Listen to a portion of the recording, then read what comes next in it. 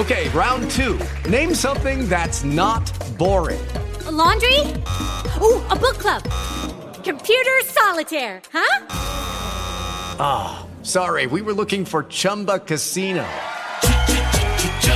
That's right, ChumbaCasino.com has over 100 casino-style games. Join today and play for free for your chance to redeem some serious prizes. ChumbaCasino.com. No purchase necessary. Void where prohibited by law. 18+ terms and conditions apply. See website for details. With Lucky Land Slots, you can get lucky just about anywhere. Dearly beloved, we are gathered here today to... Has anyone seen the bride and groom? Sorry, we're here. We were getting lucky in the limo and we lost track of time. No, Lucky Land Casino, with cash prizes that add up quicker than a guest registry. In that case, I pronounce you lucky. Play for free at LuckyLandSlots.com. Daily bonuses are waiting. No purchase necessary. Void where prohibited by law. 18+. Terms and conditions apply. See website for details.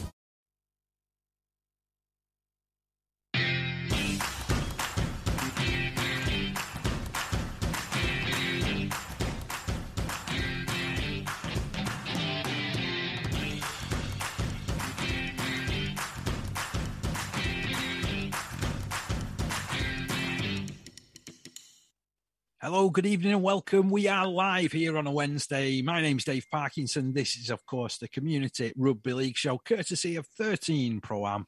And I've got to say, what an Easter it was.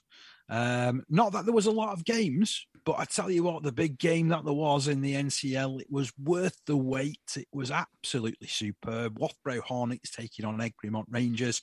It was live on our league, the first televised fixture that appeared on that channel. And I've got to admit, I really, really enjoyed it. So, we'd love to have your thoughts on what you thought of the coverage if you're listening into this show. Any comments or otherwise, about the commentary will be well received or if you've got constructive criticism, that's fine as well, to be honest. Delighted as ever to be alongside Mr. Steve Beach. How are you, Steve? You okay? Yeah, I'm doing fine. Thanks, Park. I totally agree. I tuned in at the weekend to listen to you and watch the game, and it was a good game. And I must admit, it wasn't it wasn't as easy as I thought it might have been. It was just good coverage all round. And I tweeted as well a bit later on. I said both clubs and the crowd were a credit to that, because we've discussed this in the past. It's not easy putting on games for sort of professionals, etc. But obviously there's a lot of guidance and things they've got to have in place, and that's not as easy to have in place for obviously the clubs from the NCL, etc. And things could easily go wrong in some respects, but the crowd, the players, and everything were absolutely spot on, and that was a great taste to hopefully do the next. Another 9 games you've got coming up? Yeah, there's another 9 games, 2 of which have been announced. So let's break that news as well. So we've got Hunslet Club Parkside taking on West Hull in a couple of weeks' time, and really pleased that we've got a visit to Dewsbury Moor on the horizon. Not only because we've got the secretary on the show, Christian Floyd has joined us yet again. I did mention that he did join us originally last week, but unfortunately due to technical difficulties, we couldn't bring you his company. I'm delighted to say he's agreed to join us again. Thanks, Christian. Great to have you with us again, mate. Yeah, thanks for having me back, Dave. A little bit earlier than I thought last week, but it's good to be back. You did say that you did want to come back after speaking to us, so yeah, let's get you on again. Let's hope other people can hear it tonight. So certainly so. So we're going to be talking all about Dewsbury Moor and, the great things that have been going on at that club over the last sort of 2 years, bit about the history as well. And there's a certain Dewsbury derby in the air as well at the weekend. So we'll be getting Christian's take on that up against the old Celtic, getting a bit of local rivalry going. It was rivals round in Super League. It was rivals round, if you like, between the Cumbrian sides in the NCL. We'll talk about the Dewsbury version in just a little while. We'll also be hearing from Frank King. He's the skipper of Loughborough Hornets, so we'll be hearing from him about his thoughts on the game and also his thoughts on the coverage too. We'll also be dipping into taking what Keith Brennan had to say. So it was a memorable week as far as Waterhead Warriors were concerned. They won the Barla National Cup by a record-breaking margin, and then they followed that up with winning the traditional Oldham Standard Cup, which I went along for the very first time on Good Friday. And what a cracking game and an occasion that was over at Oldham Rugby Union Club. 1,300 people in attendance. Wow. It was a fantastic atmosphere. Really, really good from start to finish. Now, last week as well, also saw the start of the President's Cup for the women. And I got to speak to Danny Rogers, UK Armed Forces women's coach. So we've also got him to come later on the show. But before we do get cracking, Steve, and before we bring Christian back into the conversation, what do you make, I suppose, of the games that we've got coming up this week at perhaps Northwest Men's League and Yorkshire Men's League? Yeah, well, from the Northwest Men's League, I've sort of dipped into each division to have a look at what I think the good games are up from my opinion. From a Premier point of view, the top four are all in action against each other. So we've got Ashton Burrs against Oddle St James and Latchford Albion against Blackbrook. So, there's two good games there from the Premier. Then we dip down into Division 1. Dalton play Hindley. Dalton are fourth currently. Hindley are top of the tree. So again, should be a good game there. Dalton had some good results over the last few weeks.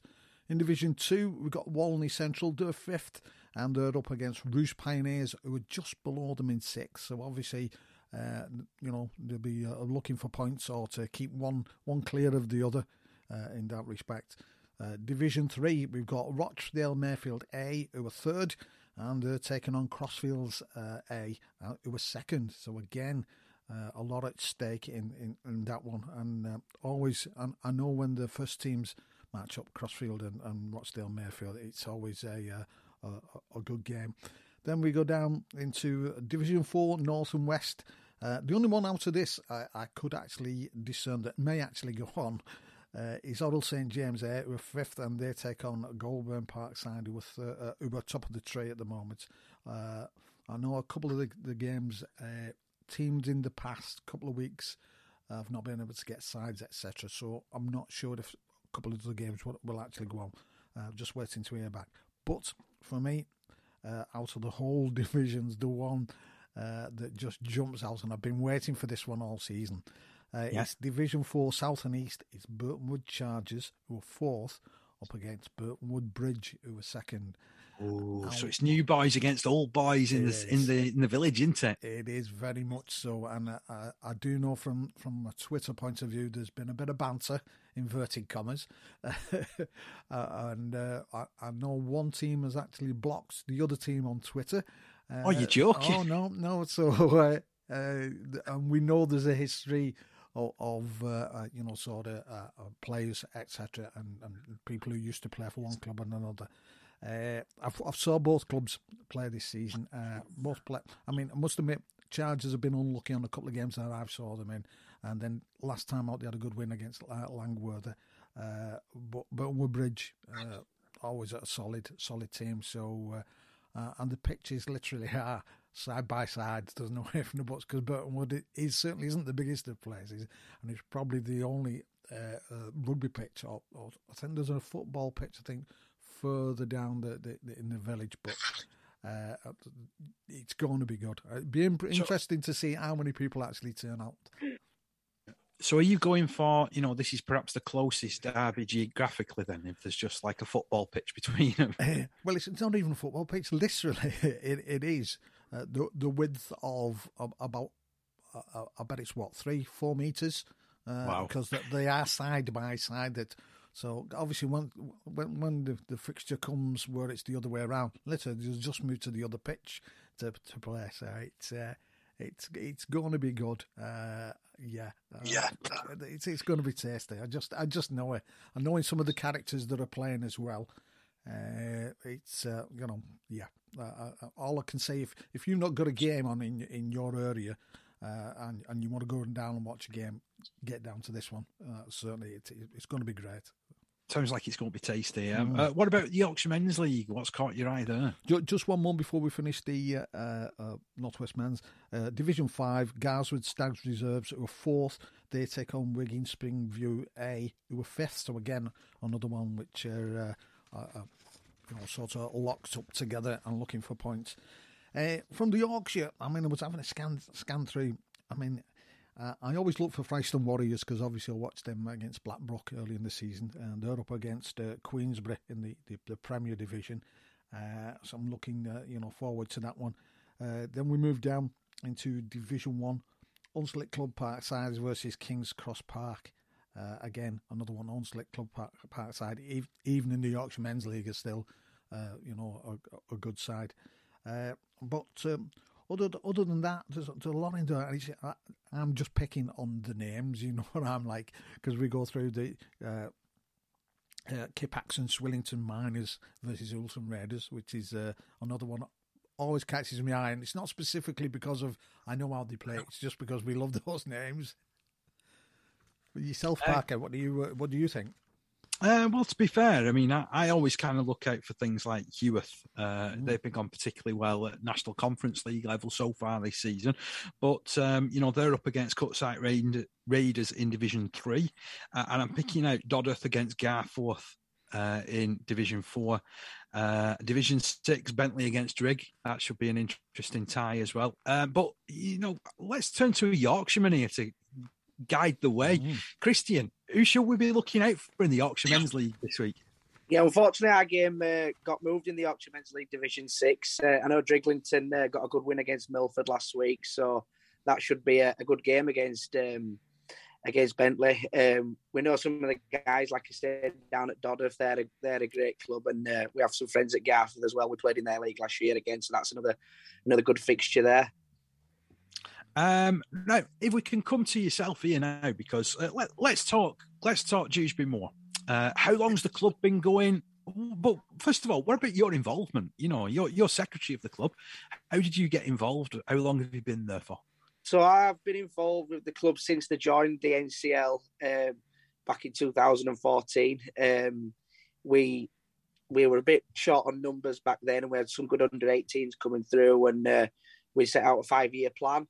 And that was to join the NCL, establish an open age men's team, a well-recognised team, and try to get up the divisions and get some credit that the club deserved, which we did, and it worked. And now we're obviously nearly 9 years into the NCL now, and Division 2, and it's going really well. The club were formed back in 1968. A few lads in a little pub down the road from the club. It's not there anymore. It was called the Quarry Inn. Decided they wanted to enter a Sunday League team, 11-a-side Sunday League team for Rugby League in Yorkshire, and it took off from there. And now here we are in 2022 with 17 teams from tots right up to open age men's, women's, girls, you name it, the lot. We've got it. It's great to hear that, and that development's all coming within. Well, I know there's a little bit longer, in that process, but 9 years as an NCL club, you're still just a baby when you look at NCL history, aren't you? Really, massively, yeah, massively. It was a big decision for us to join the NCL. It was a big challenge and commitment, and everybody worked hard to make it work. We knew we had a good set of young lads there that wanted to play rugby, and we had some older heads as well and a couple of people came back, obviously, with a lot of competition within our area as well.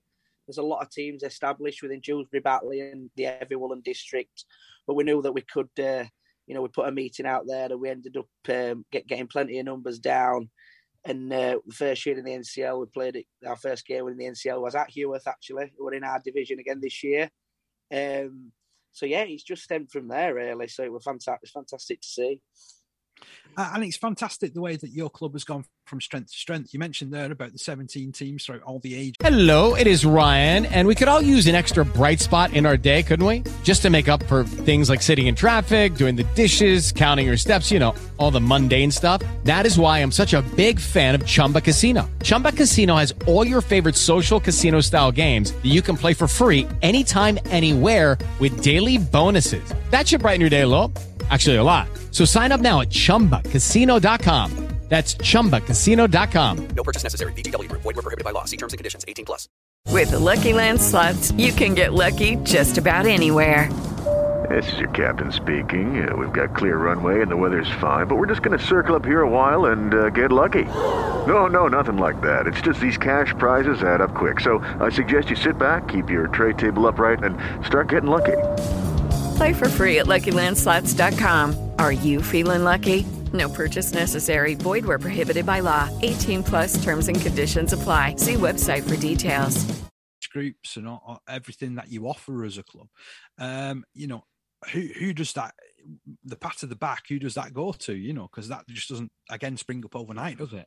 No, it doesn't. No, and like I said, the club is only four walls. That the volunteers and the committee and, the chairman and all the coaches and all the players, the parents, everybody involved in the club, it's just totally in it for the right reasons. And that's what makes it work. Everybody's so dedicated and committed to making Dewsbury Moor Rugby Club one of the great places to play rugby in the area, and people want to bring the children here and the families here, and I think that's what makes it work. Really, the people involved and the volunteers, and like I said, the coaches, the committee, everybody involved in the club has really got the heart into it, and it's formed from there. Now, I know I asked you this originally when we spoke last week, but I'm going to ask it again because nobody has heard that particular interview. So we're going straight from the hip again, aren't we here? But tell me, Dewsbury Moor Maroons, is that just what your first team's known as? Yeah, so the open age men's side, we decided to put a bit of a spin on it, and we decided to call ourselves the Dewsbury Moor Maroons for the open age NCL side. It just established us, because we are a sports club, you see, so Dewsbury Moor Maroons play under Dewsbury Moor Sports Club, so that's the reason why we are the Maroons. And the reason we got the Maroons is because when we were first starting out all those years ago, one of our lads was playing for Huddersfield Rugby League, and we didn't have a kit at this point, and he was like dueling between Huddersfield and Dewsbury Moor, just trying to get himself signed at that point. And they lent us a kit. And that's why our colours are maroon now, similar colours to the Giants as they're known now. I love that story, but how come there was nobody from Dewsbury like lending their kit or anything like that? When the club first got established, Dewsbury Celtic actually lent us a kit back for the 11-a-side league, and then it was at that point we obviously needed our own colour. We couldn't play green and white forever, unfortunately. So really, the two clubs are intrinsically linked, aren't they? Given that bit of history that you've just said. When we got our first premises, the premises were just an old factory. Unfortunately, in about 1972, those premises got sold, so we couldn't play out of there anymore. So Dewsbury Celtic lent us their showers and changing rooms for a short period of time. We then bought an old ice cream factory on Dewsbury Moor for £1,000. We got a mortgage on it for £1,000. And developed that probably in 1978, and that's where we're still based now. Obviously, it's not an ice cream factory now; it's a well-established facility. But that's how we ended up where we are now. Apologies for this pun, but now you've got hundreds and thousands of people that you've touched in Dewsbury. I'm just looking at Steve's face, and Aidy's joined us as well. Do you know what? You can't believe you said that. He never told that last one. He didn't tell you that one last week either. Oh. But again, I just love the fact that as a club, you've reached out from the norm, haven't you? So you've developed an ice cream factory into a clubhouse. Basically, yeah. We got, like I say, we got a £1,000 mortgage on it all those years ago. Developed it. It was you'll have been to the old clubhouse. Many of people listening will have been to our old clubhouse. Those that's played there will probably remember getting changed in a little matchbox. You were up here, down here, across there, and you were getting changed in a matchbox, probably the size you couldn't even swing a cat in. So to get 17 big blokes in there on a Saturday afternoon to get changed in was a big ask from us. But now all those are totally gone now. We're all refreshed in our new development that we've done over lockdown, which has cost us the best part of £1 million to do. I mean, the old dressing rooms, just to anybody who hasn't been there, they were like a labyrinth. I remember getting lost in there at one point with my first visit to Dewsbury Moor. Yeah, everybody did, and everybody used to go, bloody hell, where are we going here now? What sort of place have we come to here? But that just adds to the story and adds to the fun and adds to the development. And it's things like that you can look back at of how we've developed the club from where it was to how it is now. It's a good story to tell. So tell me about this development then. Obviously it's completely different. I can tell that you're very, very proud of the work that's taken place. What actually did have to get put in place before you could do the work? So when we joined the NCL, we knew that the facilities weren't obviously the greatest. So we started saving up to develop our clubhouse. The commitment of some people within the club, they went out and got grants through Sport England, recently the Rugby League World Cup grants, Kirklees Council, other sporting funds that take years and years and years to get. And we just put it all in a pot. We did raise money ourselves, and we got to just short of £1 million in funding and savings. And at the start of March 2020, it'll have been, we had enough money to start the redevelopment of the club, and that's when COVID hit. And without COVID, we probably wouldn't have been able to do it in the way we did it, because everywhere was shut. There were no games on. But obviously, construction work could still go ahead. So it just fast-tracked the entire development. And as we came out of COVID and as the clubs and things reopened and you could start that training, the facility was fully ready. So without that lockdown and isolation period where we had no rugby league on at all, it was a godsend for us, really. And it gave us that. Just everybody was volunteering because people were out of work on furlough. So, the builders were in, but lads would be like, any help need doing down at club? And we'd all be, labouring, carrying rubbish, putting sparkies that weren't working there. We're helping with lights, plasterers were in deck. And we just did it all ourselves. And like I say, bricklayers, they were helping. And because everybody wasn't working and we're on furlough, we were able to volunteer ourselves to help fast track it all on. So it was a real community effort as well. All the tradespeople that were involved were all involved with the club, the build, like I say, everybody, the builders and things like that. So it gave us that opportunity to do it at that point. It landed perfectly for us, really. It sounds like a massive team effort and something that everybody involved at the club and everybody connected in some way, shape or form can be really, really proud. Yeah, I mean, I don't think there was many people that didn't have an involvement in a shape or capacity, really, which makes it even more special, really, because everybody's really proud of their efforts, from just the small bits to whatever you've done, even if it was just a Saturday morning on your time off, or if you were there full time doing it. Whatever effort, it were a team effort. And when you look at the facility, what we've got now, it'll envy some league clubs, because it's just fantastic, and it's built for the next 50, 60, 70 years for all the junior teams, for people to come bring their families. And it's not just the rugby side of things, it's the social element. So the club's open, we'll have a turn on or a band on a Sunday or a Saturday. People come in and socialise there as well. So that's the other nice part of it as well. So it's become that focal point again, hasn't it? It has, yeah. It's at the heart of the community, really, now, is the club. It's a community sports club. Anybody can use it. Everybody, one member, one vote. It's a broad church. Everybody has a say. There's no one getting paid. There's no one on the books. It really is a one member, one club vote. And if you're not happy with something, you can have your say, and it'll get decided through the committee. And it really is a big family down there now. I'm interested now you refer to it as a community sports club. So we're not just talking rugby league here then, are we? What other sports have you got that are a link now with the club? So we have a pool team on a Tuesday.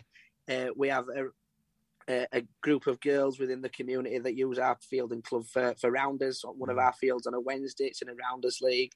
We're currently organising a football team at the moment, plus the rugby league teams as well. So everybody can come and use the facility. You're in the community. If there's a club or something or a team that you want to run out of it, then that's what it's there for. It's not just for rugby league now. It's for everything, and we want everyone to get involved, and everybody's welcome. That's fantastic. And as well, we are going to be joined in a little while by Tara Jones, obviously St. Helens, an international standard women's player. You're going great guns with your girls team there. You've got a team that's just competed in the Challenge Cup, haven't you? Yeah, so the open age girls team got allowed into the Challenge Cup. Widnes Vikings couldn't. They wanted to concentrate on their season. so we saw the opportunity, and we thought, why not?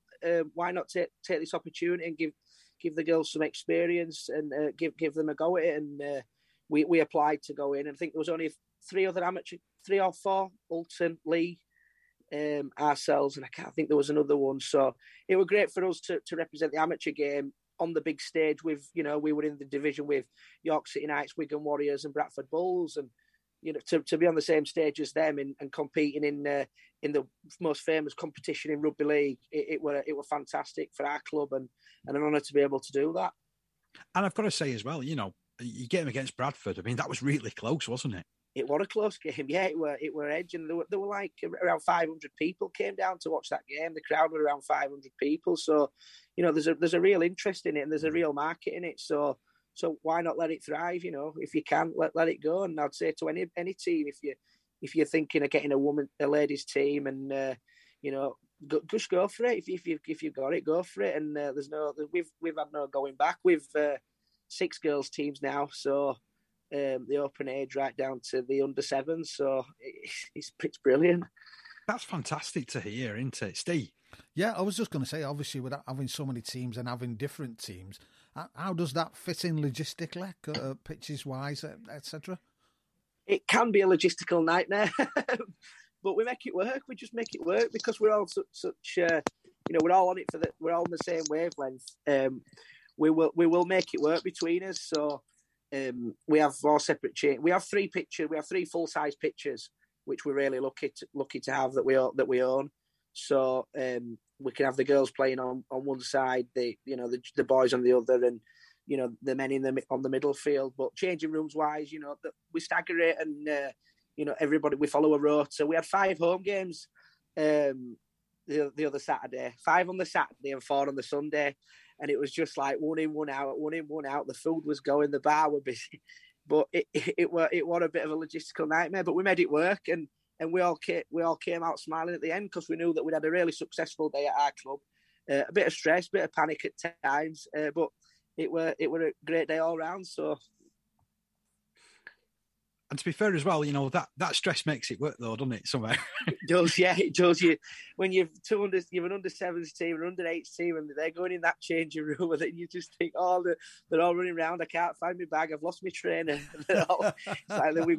We had to get Woolston Rovers in, and we had under 16s girls team in on the other side, so we were passing them by 1 in, 1 out. Oh, it was crazy, but it was good fun and all smiles at the end. I'm loving the fact that you've got everything organised off to a T now, haven't you? As you will have to have 17 different teams at your club, all competing at different levels, different times. Yeah.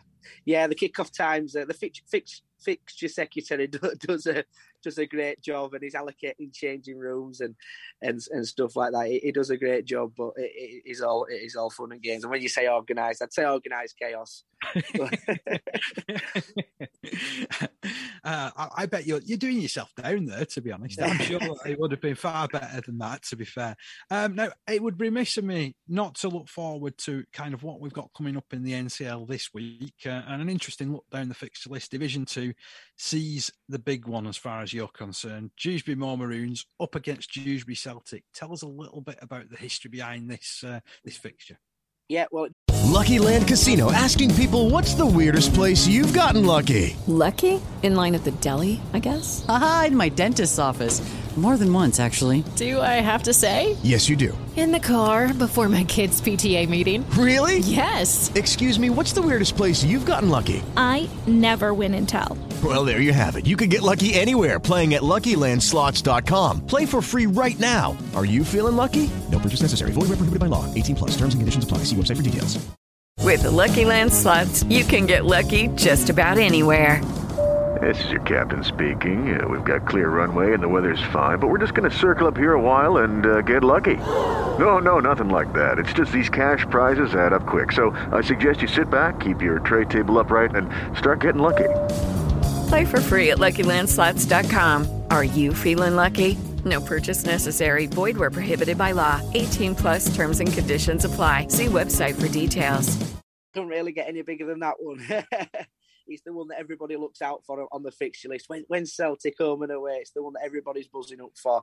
And I think it's more, there's a real rivalry between the two clubs for 80 minutes on that field. The tension leading up to the game, the build-up, the atmosphere, the pre-match, everything between the two clubs is massive up to that 80 minutes. And when that final whistle goes, I think the thing that makes it more proud for both clubs in Dewsbury is that everyone has a real good drink together after the game. You know, there's nothing off the field that would come off it, and it's fantastic. It's a real good day. I mean, we're expecting a crowd of over 1,000 people down if it's anything like last one. So it's the game of the community this weekend.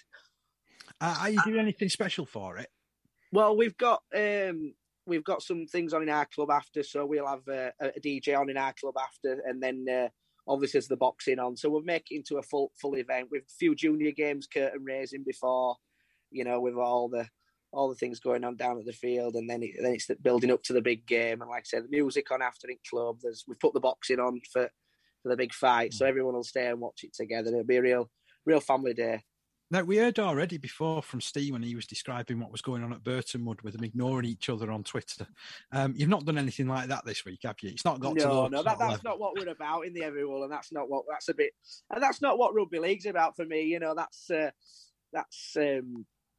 bit wayward, is that, unfortunately, for me. You know, that's not what we'd want it to be. The rivalry's there. You know, there'll be hatred on the field. There'll be hatred before the game, but we wouldn't get that petty in that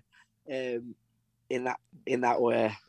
What do you make of your form this season so far? It's been a little bit up and down, hasn't it, in the division? Yeah, I think the division has as a whole, to be honest.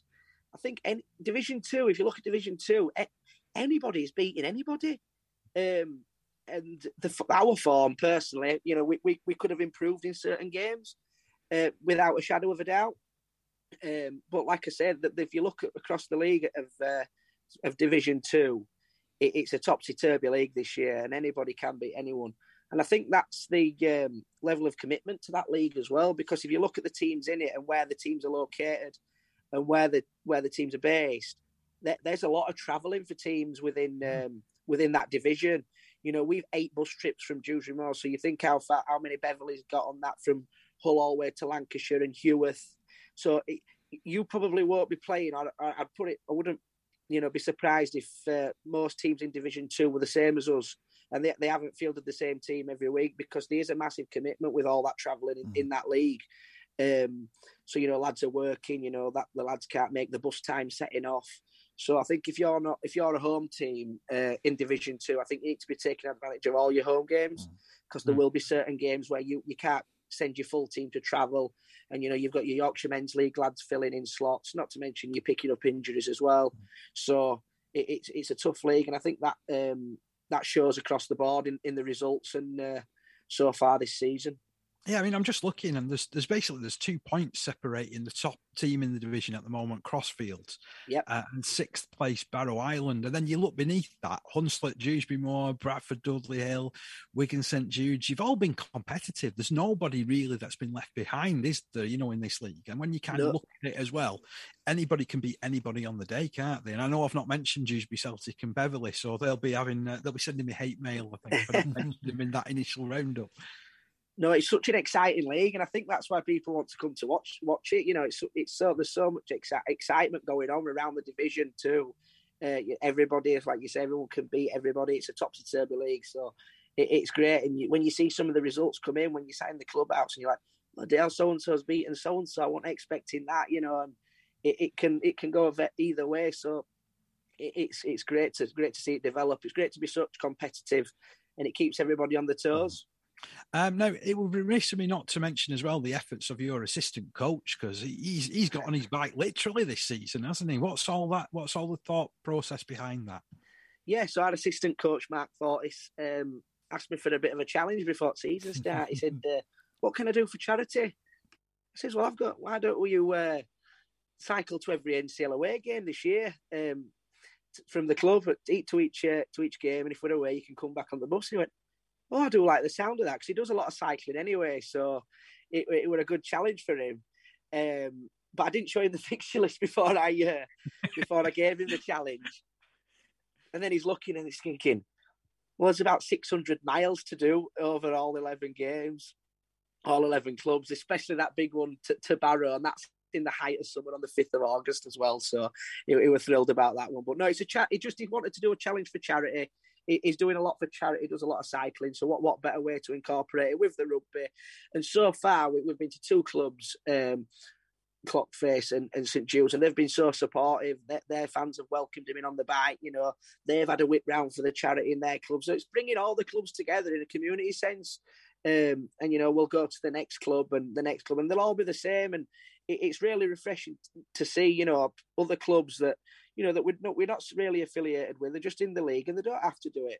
But that just shows the real, you know, the real rugby league buzz and the real rugby league family, what it's all about. You know, they don't know the charity from Adam. It's a local charity to us. So, you know, they didn't have to do that. But both clubs so far, and I'm sure every other club will, in support Mark and his challenge. And thank you to everybody that is supporting, even teams from other you know, divisions that's retweeting and things like that. Here's your chance to tell us a little bit more about that charity. So you mentioned it's a local charity. So it's a local, local charity, Kirkwood Hospice. They support people on end of life care, which is a great charity to be involved with. We have done bits for him for the club before, but he just decided to pick a charity to do it. We are also raising money for our head coach as well in the same process. He picked up an injury. A lot of people will probably know him on listening. Peter Robinson, who was our head coach, he picked up an injury in the middle of last season. He was due an operation in April, so he'd been going for some scans. And unfortunately, when they got one of his scans in, it turned out that it wasn't just what they thought it was. It was a very rare form of bone cancer that he had called Ewing sarcoma. So they fast-tracked him over to Leeds Hospital that day, signed him off work for a year on the spot, and is now in his 5th week of chemotherapy to remove this cancer. And he's only, 34 years old. So it's we are helping his family as well in the process, and just showing a bit of solidarity towards Peter, our head coach, who's given a lot for this club over the years. If there's anything that we can do as a show, to promote any of your events and stuff that are raising funds, do let us know, because we will give you the mention. You're retweeting the rights and everything. So, yeah, you are doing a lot already. So thanks for everybody that's retweeting, everybody that's listening for the support so far with Mark's challenge. It's very much appreciated from all at Choose From All. I've got another question here for you, Christian, because obviously this is your second time around on the show, even though no one will have heard of the first. And I know I keep dropping myself in it for, things not quite working out the way that they should have done last week. Technology. Is there technology, exactly. But is there any question that you would like to have been asked about the club that we haven't touched upon yet? No, I don't think there is really. I know last week we mentioned the Burgess brothers were affiliated to the club. They all started their playing careers here. And they actually sponsor our open age players now through their clothing brand 4B label all the way over in Australia, so they are still affiliated with the club. And going back to the Derby Day versus Dewsbury Celtic this weekend, if you watch an interview with Sam Burgess, he got asked what's the biggest derby you've ever played in, Leeds Bradford, South versus Sydney, or Dewsbury Moor Celtic, and he just said it's Dewsbury Moor Celtic all the way. I said, I don't play in a bigger derby than that. And he said that in an interview. So that shows the passion for this fixture this weekend. Hey, to be fair as well, while you're championing the Burgess brothers, Celtic could quite easily point at Alex Walmsley, couldn't they? Without a doubt, yeah. What a great player he has been, Alex Walmsley, an absolute massive star from Dewsbury Celtic, and he is a full-on Dewsbury Celtic lad. He played there all his career before he went to Batley and then went to St Helens. And yeah, real credit to him. He's a international superstar who's done fantastic. So 10 out of 10. And someone said to me as well that we don't talk about just what players have been produced by the Heavy Woolen district down the years, because there's hundreds of them, isn't there, really, that have gone on greater things within the game. Without a doubt, yeah. I mean, the Heavy Woolen district as a whole, which is Batley, Dewsbury and a few other surrounding areas, has 11 rugby league teams, 5 of them in the NCL and the other 6 in the Yorkshire Men's League. So to have so many established clubs within like a 5-mile radius of each other is phenomenal for this area. It shows the level of love for the game at this level. Definitely batting above the average there, Steve. Oh, yeah. And I tell you what, I don't know what Burton would have complaining at. They're complaining because they've only got 2 in one village.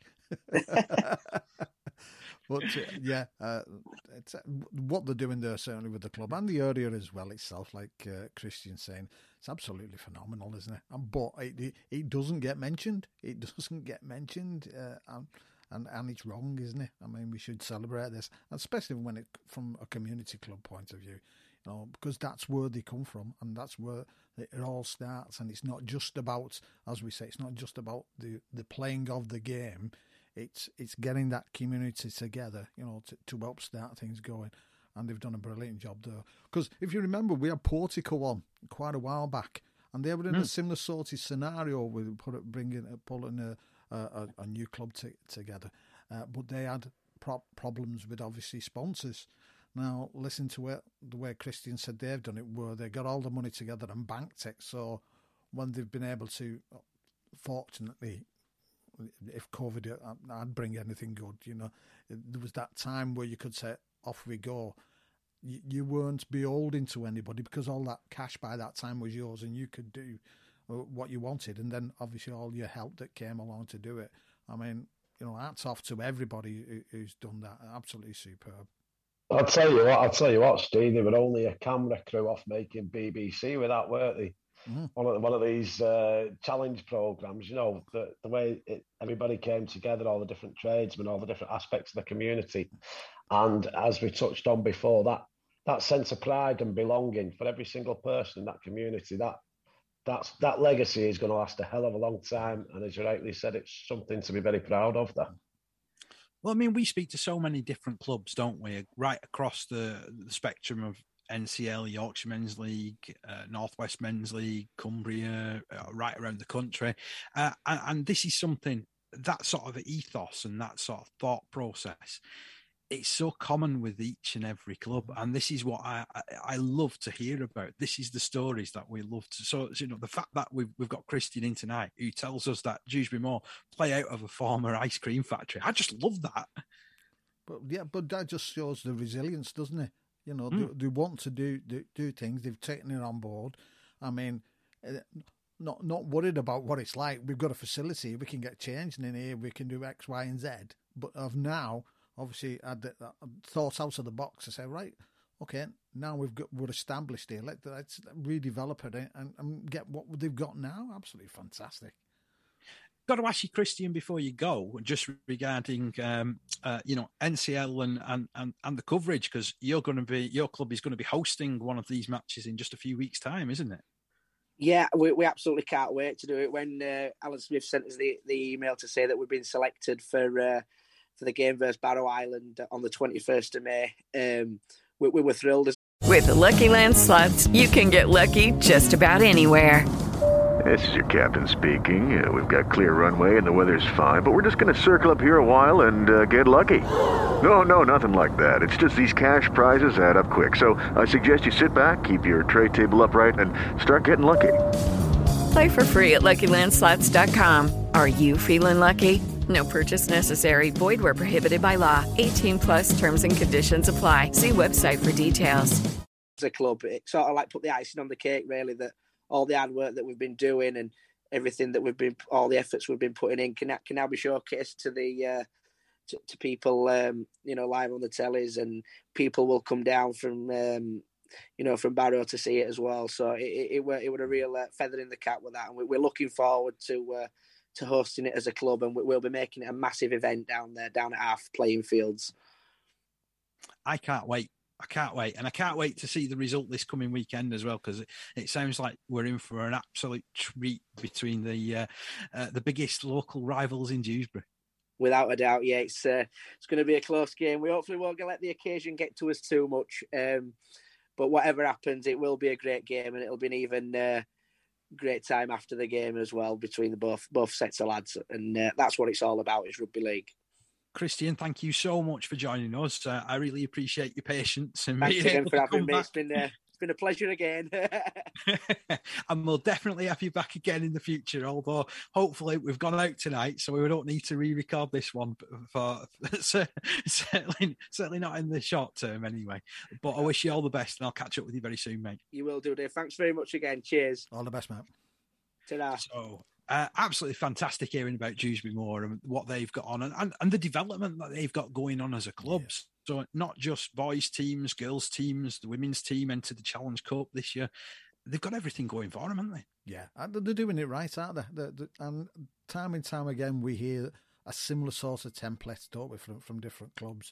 And it's great that you know they're following that. I mean, every now and then you'll get the same thing said, but just a slightly different twist on things. No. So and this is where community clubs are not afraid to share things that they've done. You know what I mean? It's sort of like, oh yeah, we did it this way. If you want to know about it, yeah, give us a call. We'll help you sort things out, and that's absolutely fantastic. But do you know what? I can't wait to go. It's a few years since, when did we last go there, Parky, with Pilks? It was it 3-4 years ago, when we was in the same division. And I mean, that's a phenomenal amount of money that they've raised there. And I can't wait. Hopefully it's them coming up to our division rather than us going down to their division, obviously. But I can't wait to have a trip there. I really can't. It's something to look forward to, isn't it? Definitely. Now, we have been joined by our second live guest, and it gives me great delight to welcome Tara Jones to the show. How are you doing, Tara? Are you okay? Hi, yeah, I'm good, thank you. Are you? Yeah, really good. You must have been really thrilled hearing, what Christian's doing down there and how that club has developed, and the fact that, they've gone so well in all facets, from having like girls teams from a really young age group right the way through to the women that equipped themselves pretty well in the Challenge Cup. Yeah, definitely. It's great to any club within rugby league to develop and do well and be successful. And obviously, I've been in and around clubs where they've tried it and tried to get it off the ground. It's not quite worked. So when you do hear the success stories, it's brilliant, and the game's going in the right direction because there's more and more clubs being able to develop, for example, the girls section and things like that, but also stories about how they're currently fundraising for their head coach and the other charities that they're fundraising for. It's just brilliant because it just shows in a nutshell what rugby league can do. So yeah, it's really, really, really nice to hear them kind of stories. We're a powerful sport, aren't we, when we stick together and we get behind community efforts, and that's something that I was always really conscious when we brought this sort of podcast into being, really, to explore more of them stories, because every club that you speak to, they've got a different way that they've gone about it, but ultimately they've come to the same aims, haven't they, and got the same things going on. Yeah, definitely. Like they're talking about their Dewsbury derby there, and like I said, after the game, off the pitch, it's everybody comes together, everybody's got the same kind of goals, and everybody will work together, and they're going across the country to play different teams in different areas, and everybody's still coming together to support each other within the sport. So yeah, it's massive. Now, I'm really glad that you've agreed to come on and have a chat with us old fogies today, Tara, because, for starters, you've got your fingers on the pulses of so many different things that are going on in rugby league. You're a highly rated young referee that's coming through. You're right at the top of the your game in with women and sort of going on and playing internationally, etc., etc. You're a key component in this Saints juggernaut that just seems to get better and better each year. And you've been working, tirelessly on the development side of things as well, haven't you? So you cover so many different bases. Where should I even start in asking you a question on that? Yeah, so like pretty much everything that I do is rugby based. It relates back to rugby somehow. So like you say, I'm currently refereeing as a match official, and then I'm playing for St Helens Women and England, and then my day-to-day job is working within the Saints Community Development Foundation, so out in the community coaching rugby, but multi-sports as well, and promoting different sports, just getting children within St Helens active, and hopefully building them relationships there within the foundation. So that's quite interesting as well. So if I can concentrate on that foundation, the day job, if you like, first of all, multi-sports, how many different sports do you actually put out there then to the children? Yeah, so we kind of cover a wide range of everything. So we're currently within schools across St Helens, and we kind of deliver what they want based on the school curriculum. So I know that at the minute we're in schools covering athletics. We've done a bit of netball, rounders, obviously rugby, football, basketball. Like, if you name it, really, we've probably covered it in some way, because we kind of base it around the school curriculum. It's not just about rugby, it's about opening up the opportunities to children across different sports. I mean, we've currently we're building a partnership with Liverpool Foundation. So we went to an event yesterday and we had rugby, lacrosse, tennis, cricket, multi-sports going on all in one big event. So it's just about opening up them opportunities to the young people. And to be fair, the magical thing about certainly Women's Super League is that when I get to speak to any of you guys, you've all got a really different take on how you got into the sport, and you've all got really interesting backgrounds, so if we take your teammate Leah Book, for example, she's come from the athletic background, hasn't she? I've spoken to numerous girls as well that have come through so many different backgrounds, and it's really interesting to sort of hear that. Yeah, so we've got, like you mentioned, the talent transfer in Leah Burke. So she was a GB gymnast, and she's come across the rugby league, had never played rugby before. She's come across, and now she's in the international setup. Similarly, we had Danielle Bush. She come across from netball, and again, she's slotted into our team really, really well. If you look across other teams as well, you've got the likes of Courtney Hill at Leeds. She's come from cricket. So it's them talent transfers across the different sports. The skills are transferable, and you can never say never. Like, you are always able to adapt and go into different sports and try new things. That's just proven through them three, and there's many more across the sport as well. So I'm just thinking, when you get to sort of work with these kids and you see them, getting the opportunity to take on different sports, are you also there from a point of saying, well, there's this and that going on if you're interested in the rugby side of things, and can you, sort of signpost people who are interested to go to the local clubs? Yeah, absolutely. So obviously we're always promoting the rugby side of things. We've got some community rugby festivals coming up. So every school in St Helens has been invited to attend a community festival at their local club. And then obviously the idea of that is the children come down, they have a taster of rugby league, they're within that environment where their community club would be. And then if at the end of it, if they want to go and sign up, we can signpost them there straight to their community club because they're already there. Hopefully they'll meet some of the community coaches on the day. And it's about building them relationships between us as a foundation, the community clubs, and then the schools, the clusters that are around them community clubs. So yeah, definitely it's about signposting them children and also making people aware of the opportunities. So although St Helens is a big rugby town, people might not necessarily know where to go or how to get involved. So it's about making sure that information gets to parents as well. I mean, that's such an important aspect as well, isn't it? So in making sure that the right information goes to the right people in the right sort of format too. Yeah, absolutely. So it's about giving them that information, but so they can hold it as well.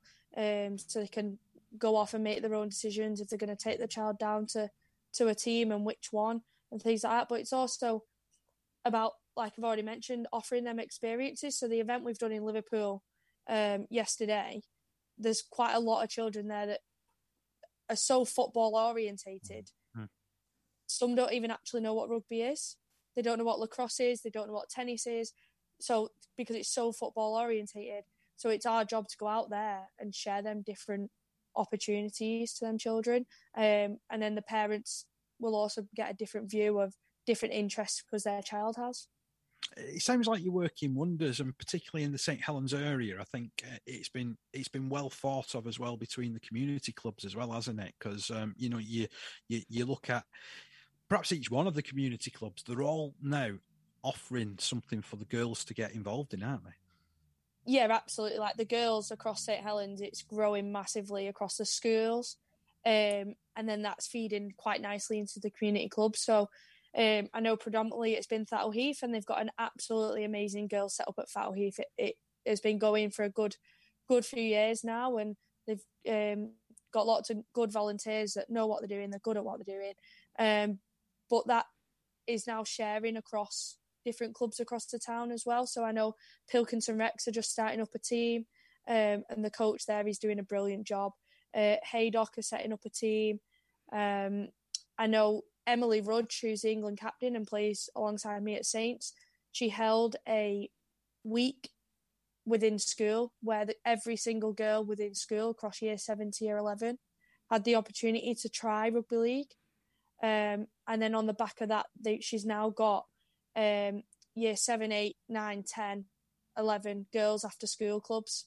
And then probably around 50% of them girls have now gone and joined teams within the club. If they've not quite yet joined a team, they've definitely been coming to our Saints development sessions, because I've seen them over the last couple of weeks over half term. So that's really nice to see that the work that's being done within the schools, it's pushing the girls to go and try it outside of school as well. I know Haydock are really, really pushing it. So we've got Meg Montague there and Amy Hand at Hope as well. So it's been really, really good push on it.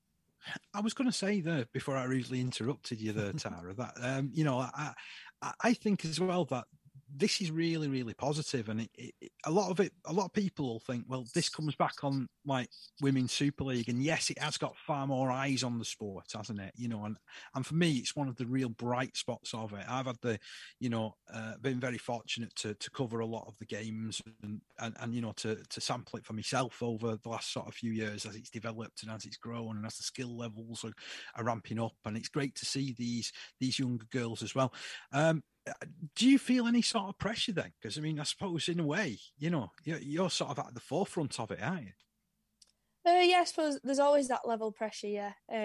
So I'm going out in the community, coaching these young girls, and then within school or community clubs, and then they come in to our games to watch us, and they're always like, TJ, like, you've coached us, blah, blah. So it is a level of pressure, I suppose. They're looking up to me, so I've got to perform, I've got to do the right things, but I'd like to think I do that.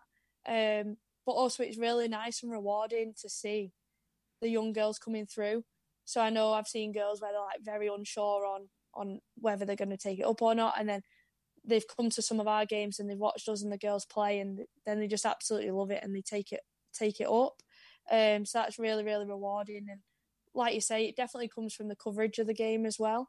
Getting more games on TV and across live streams, it's massive, and the girls have got more and more opportunities to watch it. Then hopefully leading to the back end of this year, we're just going in the right direction, aren't we, towards the World Cup, and then hopefully it'll just go massive after that as well. Definitely, but I think it also comes down to the point that you're accessible. You're approachable. These days, we're almost breeding in Super League, we're almost breeding where you can't talk and you can't go up to people like you used to before. It's getting a bit too much like football, in my opinion. So this is why, again, it's great to do a community show. It's great to have you as such a high level person in the women's game coming on to our little show, to be fair, and having a chat to us. You're accessible, and that's the beauty of it. Yeah, no, I think the women's game is good because it's fresh. It's quite new. It's developing, and when people watch it for the first time, it's something fresh and new for them. So, and us girls, we don't take anything for granted. We know, like, we're happy with the position we're in, and we personally want to grow the game. We want it to be bigger and bigger. So we're wanting to set the platform for young girls coming through, and hopefully in the future it's even bigger and better for them. So we want to inspire these young girls coming through. And like I say, any kind of coverage is brilliant. So you're saying this is a little show, but actually you probably don't realise the impact of this show, promoting the women's sport and the game. It's massive. Any kind of coverage it can get is really, really good. And if one more person gets into the game, then we've done a bit of a job, haven't we?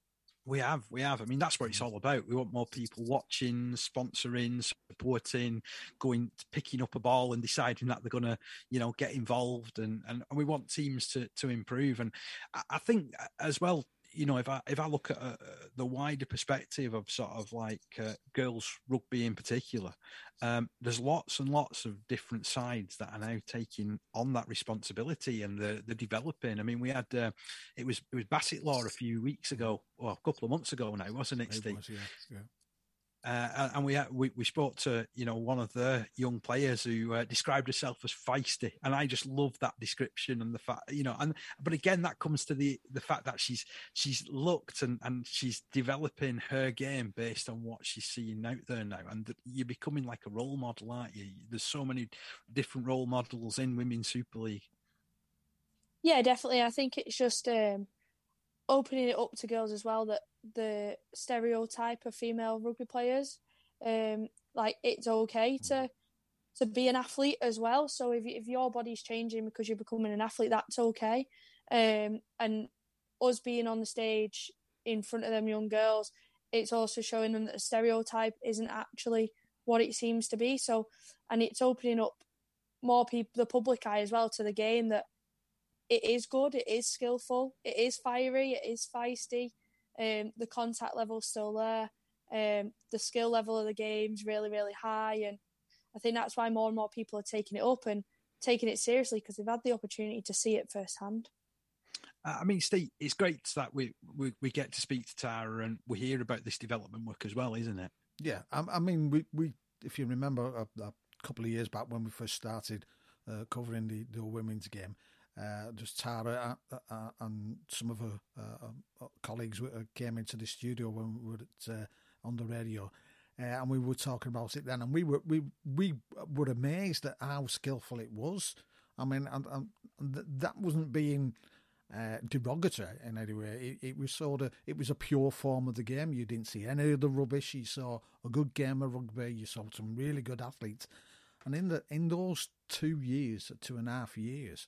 I mean, and considering there's been COVID in between as well, the game level, the skill level has just gone absolutely rocketed. How have you seen the change, Tara, from them, a couple of seasons back when you first started, obviously from the Saints' point of view, up till now? Yeah, definitely there's been a massive change within the game. The skill level's gone up. The level of contact's gone up within the game as well. And that's down to the players' commitment. So the players' commitment has highly improved, but also the pathway has improved for girls as well. So there's now more of a pathway in terms of coach development, getting the skill set within the girls, giving that knowledge to the girls as well on how to improve yourself, both in the gym, off the field and on the field. So that there's a clear pathway now for girls. And a lot more people are investing within the sport as well. So it's opened up the opportunities for ourselves to develop, but to develop it from grassroots up as well. So yeah, there's been a massive change within it just over the last few years. And like you say, that our sport's pure, it's new. And yeah, any way we can develop it, it's massive. So it's really, really improved.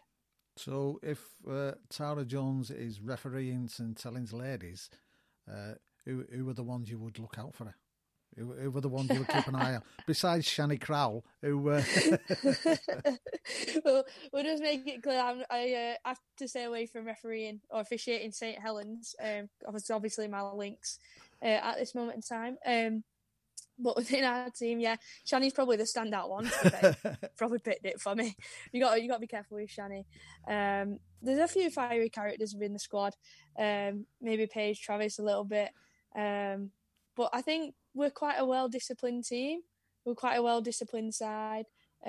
So, yeah, probably Shani's the main one. Yeah, so there would only be one yellow card then. Yeah. All yours, Parker. It's interesting as well, touching upon the refereeing, because obviously we had Rob Hicks on this show actually just before Christmas, telling us about how he was hoping that moving into the new season there were going to be clamping down on touchline behaviours, etc., etc. How have you found that as a match official, Tara? Yeah, so over the years, obviously, I've had my experiences of touchline behaviour and some good experiences and some not so great experiences. I think over the years it has improved. I mean, down to my playing commitments, I've not refereed a junior game of rugby for a while now, so I can't really comment on that. But I know from other referees coming through, then I think the level of the respect within the game across the board, it is good. Again, this year, I've kind of been refereeing as and when I can, but I've not been out a great deal. But touchline behaviours generally are good, but the sport is always finding ways to challenge that and make sure that is kept in order. I know certainly the NCL have purchased these sort of 6 head cams, haven't they? Have you had the pleasure of operating one of those yet? Yeah, so I had it a few weeks ago. I was refereeing at Egremont v Rochdale, and I had the pleasure of wearing the head cam. And any particular thoughts on it? You know, did they actually show you how to use it? Because I remember speaking to the first referee who had it, and I think they just showed him the box, so he was like trying to get it working and etc. before the start of the game. Yeah, I mean, I didn't have a clue how to work it. I mean, thank God I took one of my fellow match officials with me in the car because he was refereeing at Waff Brow around the corner from Egremont. So we travelled together, and I said to him, this is your job on the way to figure out how they work, because if I can't get it working when I'm at the game, that will stress me out. So Jamie did a good job, and he showed me how to work it in the end. I mean, it was a little bit weird at first, obviously wearing something around your head while you're trying to run about. You kind of forgot about it, that it was there. I thought I'd be more conscious about what I was doing and things like that, and how I was refereeing the game, but you just kind of forgot about it and you just refereed it as you would. I mean, I watched some of the footage back, and it's quite funny to watch how I referee and how I am with players and how players are with me. So that was quite interesting. But in terms of wearing the head cam, you kind of forgot about it. I mean, it did die 3/4 of the way through the game, so there's always going to be teething problems with these kind of new technologies coming in. So they're looking at ways of fixing them kind of issues. I think lowering some of the quality of the footage and things so that there's not so much demand on the power. But overall, I think it was quite good. I think what you've said there as well, in the fact that you've had a chance to review that and you've seen how, you communicate, how people communicate with yourself. Did you have like a preconceived idea, that you communicated in a certain way? And was there anything that sort of surprised you, I suppose?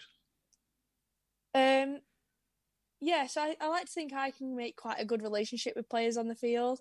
And when I was watching it back, it was quite funny, some of the things that I say to players, having a little bit of banter on the field and their responses back to me. It's quite some funny moments. But then also there's times in the game where you have got to be strict and you're like, you kind of watch yourself back and you're like, oh, like a strict head teacher. But you've just got to get that balance with players on the field. But some of the comments are quite funny. So I am all for this, by the way, on the fact that it's improving, because the idea is it improves quality of refereeing. You get to look at your communication skills and also as well, there is a development tool, isn't it? As well as being, one of these things which is like, brought in for discipline reasons as well. Yeah, absolutely. So it's got a few incentives behind it. Obviously, it's going to hopefully reduce and pick up on any kind of touchline behaviour and things like that. So hopefully it'll reduce them kind of things. But also if there are incidences going on, obviously the camera will pick it up, so it can then be followed through by the disciplinary panel and things like that. The same on field, if there's an incident on the field, and you, especially if it's leading to red cards and things like that, you've then got direct footage to back up your report that you're putting in. So previously you were just putting in a report to the disciplinary panel. The game might not have been videoed. The disciplinary panel is literally going off a written report. Whereas now you can submit a video of what you can see. So I think that's really, really beneficial. And then also, like you say, it's a referee development tool as well, which is massive. And it's probably going to be used more frequently for that. I'd like to hope it's not used more frequently for disciplinary things. But referees are always looking for ways to improve themselves. They don't want to go out and make errors. I mean, we're human. Errors are going to be made. But you don't want to go out and make an error. So if you can find a way to improve yourself, then you're going to take that opportunity on board. So wearing the head cam, watching your own footage back, but also watching other referees' footage as well. So you can pick up things like you say, how other people communicate with players, your own positioning. What are you looking at what points of the game? Your communication with the players, your dialogue when you're calling tackle ID, etc., etc. So yeah, it's a massive tool for the match officials to be using. Steve. Yeah, one of the things I wanted to say, and it's something that we mentioned in the past when we heard about the obviously the headsets coming into play, was from a spectator point of view. Okay, we don't get to see it as such at the moment. Obviously on YouTube, some of the guys are using it, and to see decisions being made from a referee's perspective, because obviously when you're watching the game, you're either on the side or you're at the end. I mean, you can understand how some of the things are either missed or why they're given, because it's been given from a different angle. So I mean, I would hope at some point that sort of footage may be, sort of brought out to spectators, and so we can see those things as well. Yeah, I mean, I don't know if that is something that they're looking at doing, so I can't really say that will happen. But yeah, I think you've got a very good point there that I think that would be beneficial, because like you say, people would see it from a different point of view. I mean, there's more to it than just what you see as well. There's obviously policies that we follow. You've got the laws, but then we've got policies that we follow. We've got processes that we follow, like on-field and off-field policies. So it's everything coming together. But if they can see that directly from the referee's point of view and what they're seeing, then yeah, they'll have a different aspect on it. I mean, when you have spectators calling a forward pass from behind the sticks, I mean, how are they calling that? It's probably more of a touch judge call, depending. But again, if it's the last pass, it's probably more the referee's call, etc., etc. So it's all about understanding how we work as a team of match officials, but actually what we're looking at as well. So yeah, they definitely would be beneficial for spectators and coaches to see it from them angles. So coaches can learn a lot as well for their teams to see how referees referee the game, what referees are looking for, so then they can coach their players in the correct way as well. I will say as well, it'll do wonders for the Tries of the Week video. We'll get hold of some of that footage. But, from a media point of view, I mean, I bet some of that's golden, that, because obviously you're in a completely different position to what any other camera has been pointing at that field before, aren't you? Yeah, absolutely. I mean, there was one call on my game when I wore it, and if I had a video referee, I would have been going to the video referee. And I've watched it back, and because of the angle, you're in the in goal, you're there, you're on top of it. So it would be really good for that kind of footage for Try of the Week and things like that. I wonder whether I can swing it for anybody to send me any of that footage. But I'll have to use my charms and everything there, won't I? Tara, before we sort of move on at all, was there anything from this interview that you was hoping that we would ask that we haven't asked already? I'm not sure, really. Just obviously leading to the back end of the year, we've talked a lot about the women's game and the girls' game growing. We've got the World Cup coming up at the end of the year. It's now less than 200 days to the Women's World Cup. So that's going to be massive leading into that. And hopefully the World Cup will inspire more and more girls to get involved. Some exciting crowds building for that as well. I saw something about there being, about 4,500 tickets sold for one of the games already. Yeah, definitely. I think they're hoping for some record crowd breakers and things like that. I mean, I haven't seen the figures myself, but our opening game for the women is England v Brazil on the 1st of November, and that's at Leeds Headingley. So hopefully with the World Cup being on home soil, we can get more and more fans behind England, supporting us as a team and pushing us through the World Cup. So that would be massive for us on home soil as well. I mean, it is massive, isn't it? AD, I'll come to yourself here now. I think I've witnessed firsthand recently with the accessibility of these players, going back to the grand final last year, to the Challenge Cup game at Vicky Park, and then again against Huddersfield last week. When these games finish, and these youngsters, these girls and it's not just the girls, it's the lads as well. I mean, me and Steph got Tara, know Steph and Aidan really well, and they absolutely love it. But that interaction with the players after the game, with the supporters, I mean, the Saints team, they leave the pitch for a few minutes for whatever reasons, maybe team secrets, I don't know that. But when they come out, these kids idolise these players, Dave. You've seen it. I've never seen it as much as they have in this season, for sure. And even now, going to the weekend, coming for these semi-finals, I mean, we're going for the whole day there. But these kids are, and when Tara says there about the accessibility and bringing it out to different age groups, and they are all age ranges. I mean, I stood there at Vicky Park and I was watching everybody from pensioners to 6-year-olds having the pictures took with these players. And that has gone from Super League. But this is where the women's game is stepping in.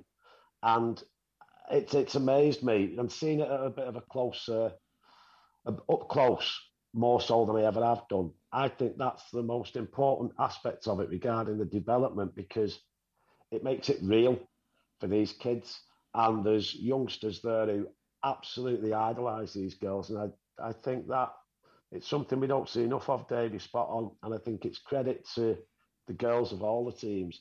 I mean, after the grand final last year, it was Amy Hardcastle came over she was talking to a little girl at the side of us. And this little girl had her fingernails done all special. And Amy Hardcastle made a point in that moment of telling this girl how gorgeous. And this girl was just like, she was awestruck by it. You know, it was, but that personal touch and that humility about it is tremendous. And it's not wrong to say they're inspiring a generation of girls to take up this sport. And it's a top credit to all of them. And for me, that's one of the things I love most about it. The skill levels off the charts. We all love our rugby, but that side of it for me is fundamental, and it's like a foundation that they're building it on. And I don't think we can go wrong if that continues. Oh, it's so important. It is so important. And that's what I've loved about covering the games as well, is that everybody's so accessible. They'll answer any of my daft questions, be it pre or post match. So, you know, I'm always grateful of that as well. Tara, thank you ever so much for joining us this evening. I think it's been great to hear about all your involvements in rugby league. Keep up the good work. And hopefully we've not, put you off too much for maybe coming back and having a chat with us in future. Yeah, no, definitely. Thank you for having me on. And anytime, I'm more than happy to come on and have a chat. So, yeah, thank you very much. And I've loved it. Yeah, fingers crossed you'll come back when you're a World Cup winner. Yep, definitely will do. Now that will be an interview worth pouring out, won't it? Certainly. Yeah. Right, so we've heard from our live guests, but we do have 3 guests that we pre-recorded as well. So I wanted to start really, and it kind of links in because last week I was fortunate enough to get the opportunity to go over to Saddleworth. This time it wasn't snowing. President's Cup was the order of the day, and it was the Armed Forces taking on Great Britain Teachers. Great game this, by the way, and it ended up with the Armed Forces coming out on top by 34 points to 10. They had a real powerful second half. It was 10-all at the break, and a real topsy-turvy sort of game. Lots of great skill, really close for a long while, and then in the second half, the Armed Forces side just got away. In the aftermath, I spoke with their coach, Phil Rogers, and this is what he had to say. Well, with Danny Rogers, we're at the end of the first President's Cup game, and you've got a big smile on your face. 34-10 victors. Tell us about the game. The girls worked really hard, to be honest. The majority of the work that we focused on was defensive work because we knew that was going to win the game. But actually, only having them for 2 days training and to get that out of them was absolute quality. So I'm proud of what they've achieved. Like you say, first President's Cup game in God knows how long, and to turn it out and get that win, I'm immensely proud of the girls that they've grafted. So yeah, there were some real good combinations as well, wasn't there? I mean, particularly that second half, Sky Jackson made like a heap of meters. Oh, she did. She's a strong ball carrier, and there were other strong ball carriers in that team. Alex Barnes was another one, and they gave us that go forward, get us on that front. And we just needed the other girls to sort of get around them, and it's things that we'll work on in training to put right. When they're breaking the line, it's just those support runners to come through with them and just give them that lift. I'll just work off the back of it as well. So yeah. As you say, getting that performance out of the girls, with only having that short amount of time together, that says about the sort of like tenacity and skills that are available at Forces Rugby, doesn't it? It does, and the biggest thing it is the skill. It's what they do with their own single service teams, and that's what stands them out when it comes to the selection time. But equally, because they are military, we have a different mentality. We've all been trained a specific way, and we all understand when it comes to training and the skills. It's repetitive, and if it's repetitive, that skill then becomes a talent, and we can work with that. I thought you started particularly strongly. You got 10-0 in front, and then, to be fair, teachers hit back and played some great rugby at the back end of the first half. What was your thoughts at that time? I was trying to get the message on, was to slow them down, because we've spoke about controlling the ruck, both in attack and defence, and I think when they got the scores that they got, it's because we weren't controlling the ruck speed. And when we went in the sheds at half time, we spoke about that. If we can control the ruck, we control the ruck speed, we can control the game. And ultimately it worked in that second half because they didn't get anything in, so yeah, I'm really happy. And I suppose the other point was it was also playing to your strengths while they were a player short, because they had a player sin bin, didn't they, and you scored 3 tries in that period. Yeah, we did, and the girls noticed that, and we spoke about that. We were getting the message pushed on, let's try and work off the back of that, and let's, whilst they're missing a player, let's capitalise on that and put it to our advantage, and they did really well, so yeah, I was happy. And I thought the thinking during that period of players like Jenny Greening was key, really, wasn't it? She's quality, and she's the one who does all the work, and I'm going to dig it out here. She moans a lot because she has to do all the work, but she is a skill, she is a talent. You can see that, playing in those halves. We're trying to get other players to reach that level, and I think it'll come in time. It's a little bit alien to some of the girls because they're not used to just catch, pass, jam it in, and it's things that we need to work on as a group. But definitely Jenna, she was a catalyst. She controlled it for us. Everything was coming off of her, and we spoke about it at half time, and we got the message on, and we started to come away from using Jenna and try to be a bit more smart about what we were doing. And to be fair as well, I mean, you got your first year of injuries as well. I noticed your 6 limped off after about 15-20 minutes, and you had to reshuffle. Now that could have gone against you, couldn't it? It could have. Well, we were lucky because we put Lou Pritchard, who's an out-and-out hooker, so we put her in there. Emily Carlisle's an out-and-out hooker. Never played in that half-back role, but for me, if you can play at number 9, it's just coming out one more, and you're being able to see it a little bit better. It worked. It's things that we've worked on in training, so it just shows that, when things aren't working or things don't go the way you want it to go, we have got that ability to shuffle, and we still get that same result. So I know this might be a little bit of a silly question because we're just in the aftermath, but let's look forward to the next game. Do you know what your squad is going to look like? Are you going to have these players available to you, or does it all depend on sort of where they're up to with their own careers, etc.? The hope for me is that we keep that consistency. So there's a core nucleus of girls who were at the Barra game. A core nucleus, that same core nucleus was here. We'd lost a couple of players, but we got some new faces that we'd not seen.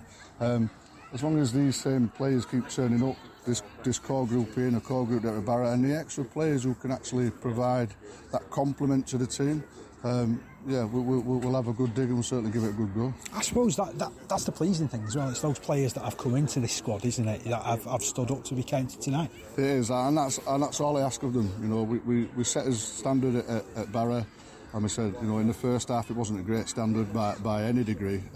So when we came off in that second half, that was where the standard was. We've just said it there. The feeling that you're feeling now, we had that standard, we've raised it, so that's where we're at, and that's on the girls' effort and what they're doing, and every player that comes in, I keep working them, and I keep making sure I get the best out of them, and that's all I want, really. My final point is that obviously we spoke before the start of this competition, and you pinpointed the fact that there was a lot of Women's Super League players that are in the lineup of the teachers. Yeah. You quelled them really tonight. I did, as much as I alluded to it, it was more. For me, it makes no difference. It's person against person. It's body and body. It's will and skill against will and skill. That's not, to dismiss the teachers because they put in a good, strong performance. They've showed that they can move the ball around. They can actually play rugby. So they should be proud of their own efforts. But I mean, for us, we're just focusing on us and not really looking out too far. And like you've said, I'm already aware there are Women's Super League players in these other teams. But I just tell the players, be confident in what you're doing. Let's not worry about them or where they're playing or what they're doing. It's about us. It's about us as a group and being tight as a unit and doing what we need to do. But credit to the teachers. They had a good dig, especially in that first half towards the end. I thought we were going to roll over, but luckily the half-time whistle came and we went in the sheds and we had a bit of a chat and we worked it out in the second half. So yeah, I'm happy. Danny Rogers there talking after the defeat of the Great Britain teachers. Really good advert, that. Really enjoyable game, and it was certainly about 10 degrees warmer than my last visit to Staddleworth, where it actually snowed for the first round of the men's President's Cup.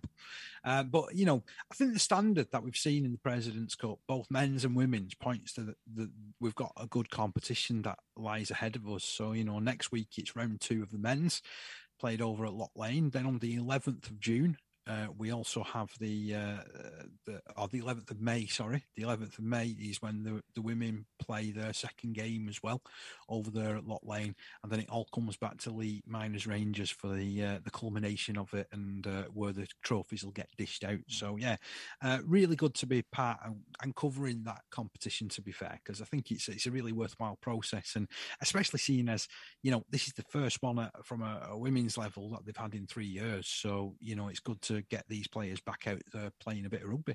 Yeah, and get things back to normal, as it were, isn't it? That's what you need. And like we were talking about before, the more of these sort of games that go on, from a women's perspective as well, it shows, we're talking about pathways and things and opportunities, to play.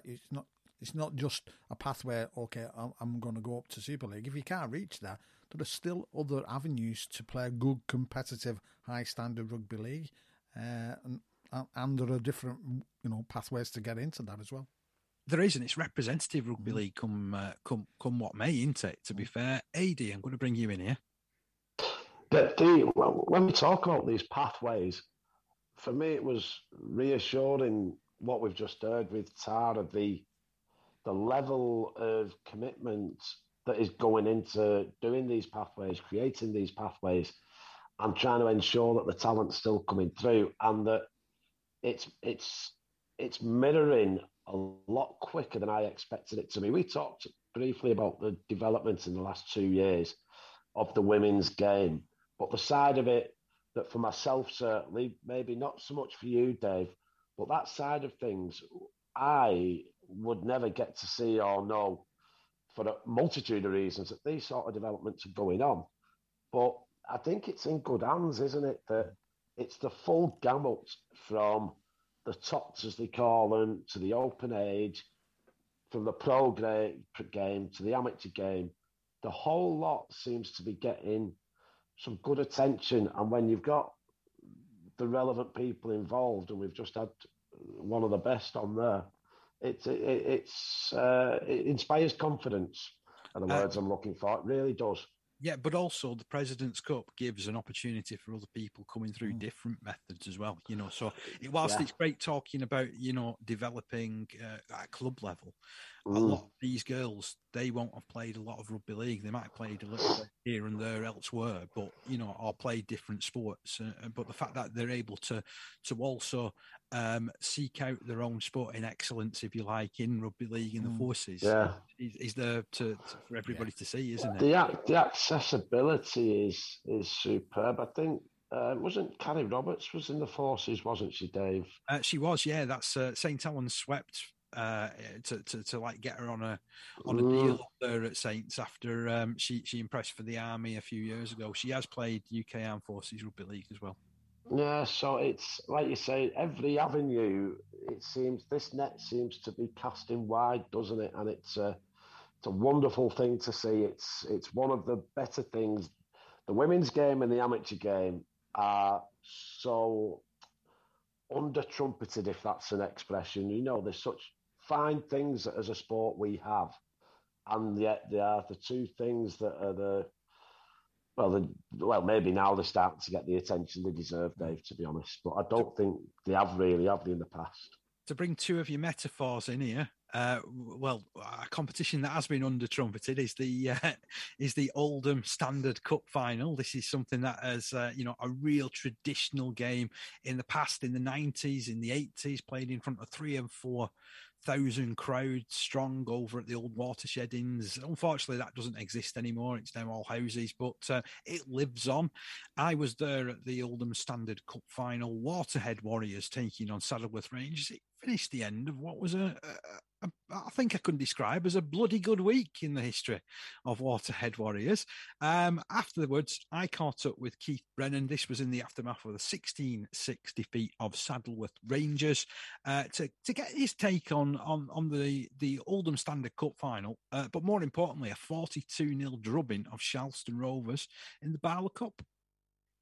So I'm joined by Keith Brennan. We're in the aftermath of the Standard Cup final. I've got to say, it took a while for this one to get going, but what a second half. Yeah. I mean, I think Saddleworth definitely turned up to play today, and full credit to them. You know, they really dug in. I think the start at second half for us, we managed to get a little bit of field position from goal forward, and then just capitalised on it a little bit. But we were just made to work all the way through for 80 minutes today, because they never gave in one, so full credit to them, really. It needed that full effort, didn't it, for the full 80? Yeah, it was that sort of game. Yeah, it was tough. It was real tough up that middle as well. And, you know, you've got to take your chances. Fortunately for us, we did. But I thought our defence, our goal line defence were outstanding at times. And as well, you lost Danny Bridge sort of midway through the game, didn't you? Yeah, I mean, it goes well for us, Danny. Does really good for us. He's a top player, but he's a good bloke to have on pitch as well. A right calming influence for us all. So when he came off, lads have had to step up, really, and they did. So yeah. I've got to ask you about this week as a whole, because we're at the end of it, and you pick up the Barlow National Cup on the Sunday. Records fall in that game. 42-0 against Charleston. Talk us through what happened on that day. Well, it was just a case we turned up. There were a lot of hype about it. As a club, we took an unbelievable amount of support, which, I've never witnessed anything like it at an amateur game before. So I think that helped the lads, but they were focused. They'd had a good week prior to that. They were really focused for it, and they just performed really well. I don't know that you put a big emphasis on that cup competition. What was that like, trying to juggle that and the rigours of the NCL? Well, as you can see from results, we've had to we're focused on that. We've had our second team, which is probably a massive success for us as a club, to have a second team who've competed well at NCL against the teams, in our division. So that's been really pleasing. I know we haven't got the results we wanted, but we've had the lads who've been committed to the cause. So to be fair as well, you've blooded more of those kids. Yeah. In a way, it's strengthened your squad, well, hasn't it? I think to be fair, since me and John have been here, since these last 6 years or so, we've had the kids coming through, like James Jensen, Kieran Dean, Keegan. So we've had all them coming through to play for us from 16-year-old, but because they had to, because we had to rely on them. So we've had the last 5 years or so lean times, and we've been looking at the door on a Saturday seeing who does turn up to come and play for us, and now we're in a lot healthier spot. So it's not just now it's happened, it's been a progression of years of having 18s coming through, and then the club culture pushing through and what have you. So it just shows what can be achieved, though, with that thought process behind it all, doesn't it? I think as well, the pleasing thing, the right people are in charge of the youth teams as well, and that's no disrespect to all these people that coach younger teams, but a lot of the lads who are coaching now, they're all Waterhead lads who've got either the sons there or they're just invested in it, and they're teaching them kids that Waterhead's a place that they want to be and to stay at, And I said it last year, our presentation night, you look for role models in your club, and over the last 5 years we've had some right hidings, and we've had the likes of Butchie, Matty Holland, Jake O'Grady, Sarsi, them sort of people who have been there week in, week out.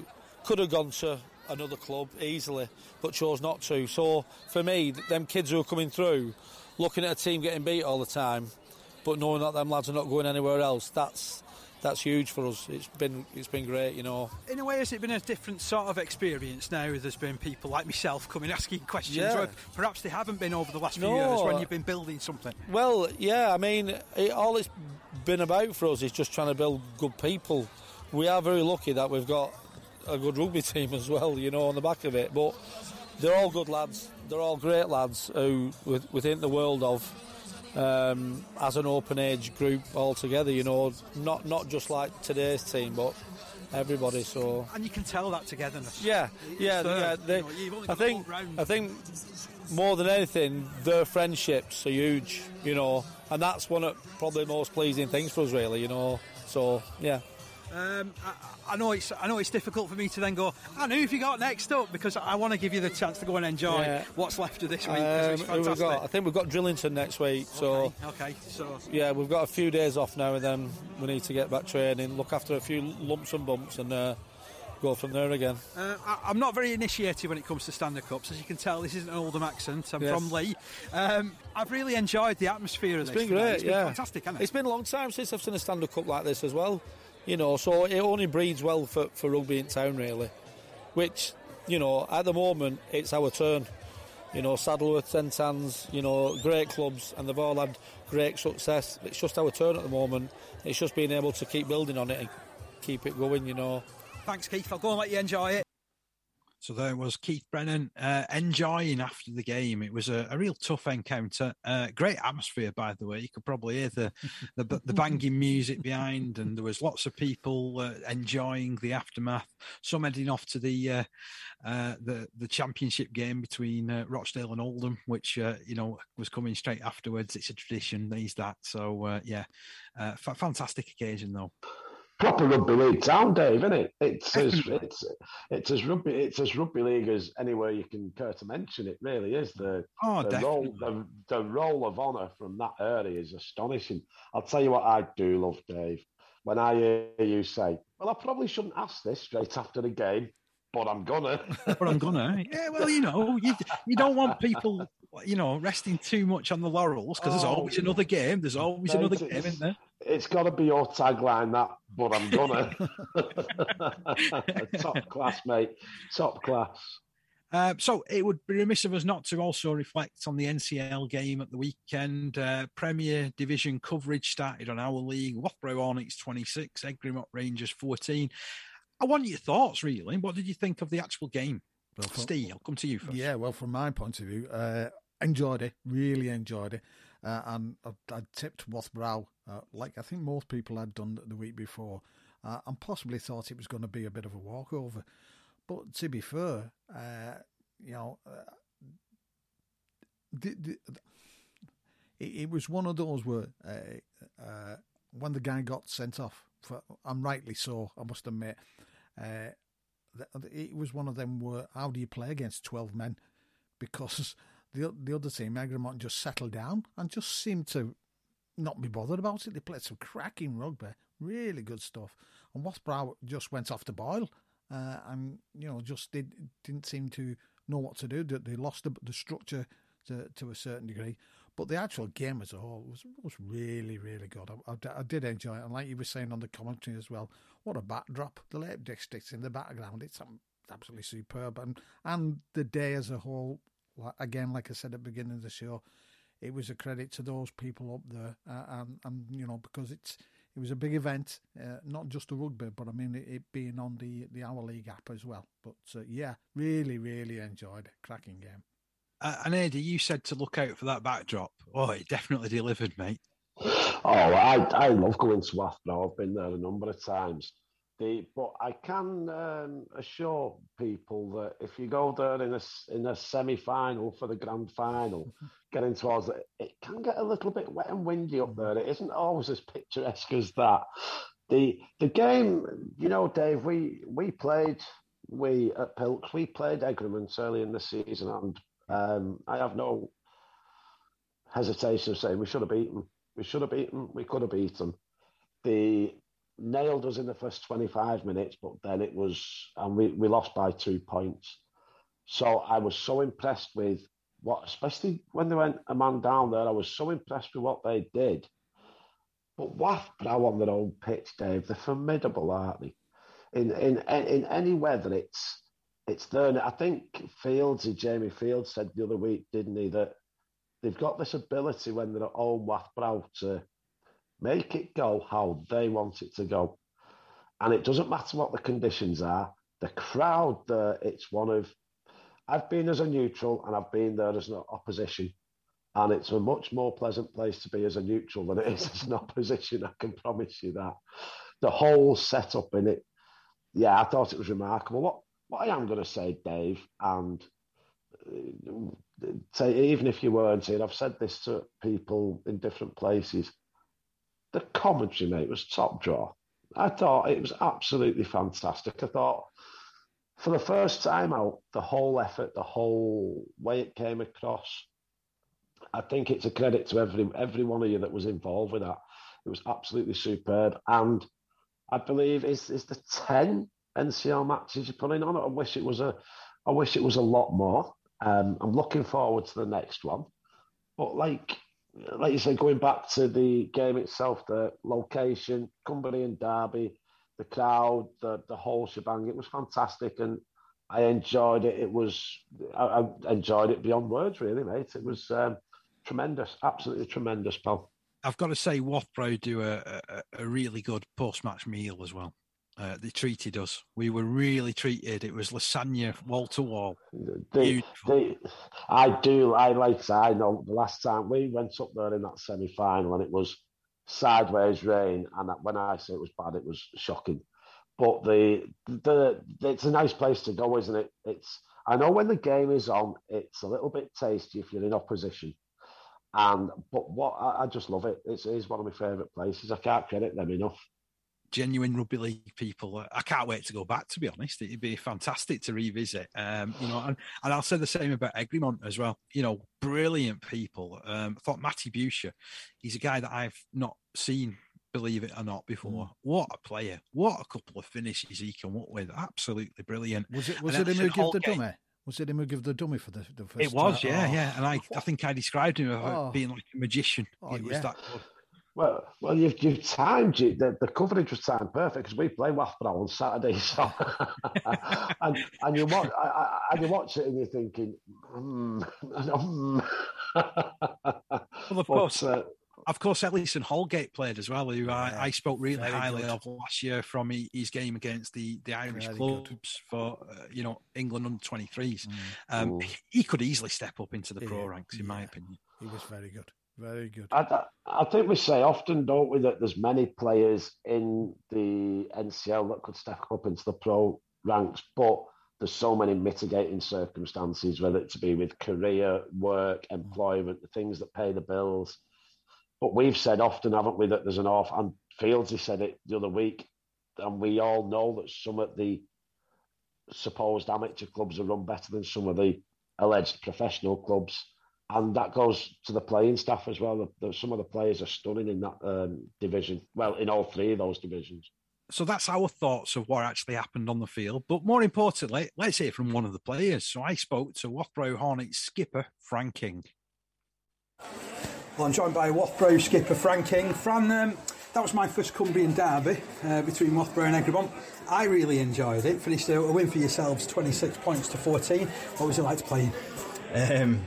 Probably not as enjoyable as it might have seemed. All Cumbrian derbies generally turn out scrappy, and there's sometimes a bit of an anticlimax, and for us that's what happened really. I think we got dragged into a bit of a dogfight, and to be fair, I think the best side lost, to be honest. We didn't do too good, but you can't be negative by the reference, so you've got to take the positives, and a win's a win in the end of the day. I will come to you about that first half, because I thought that's when you certainly played your more constructive rugby, let's put it that way. Got yourselves out to a 14-6 advantage, a couple of real smart tries actually from Sam Kerwin. Yeah, I think we set off well, and I think we were probably better against 13, which is strange to say really. I think after the sending off, somehow, I don't know how it affected us more, and yeah, we went in at half time probably still a bit negative on. We felt we could have been a little bit better, but that was just probably being bit harsh on ourselves. But yeah, so far so good at that point. Now, and Alisson Holgate, he's a guy I've seen play before. He was dynamic first half, absolutely running ragged. Yeah, to be honest, he's like that week in, week out for us. Anytime he gets half a chance, he's away. So, if anything, he didn't make as many breaks as normal, to be honest. So maybe a bit critical of him, but yeah, he's performing well for us at the minute.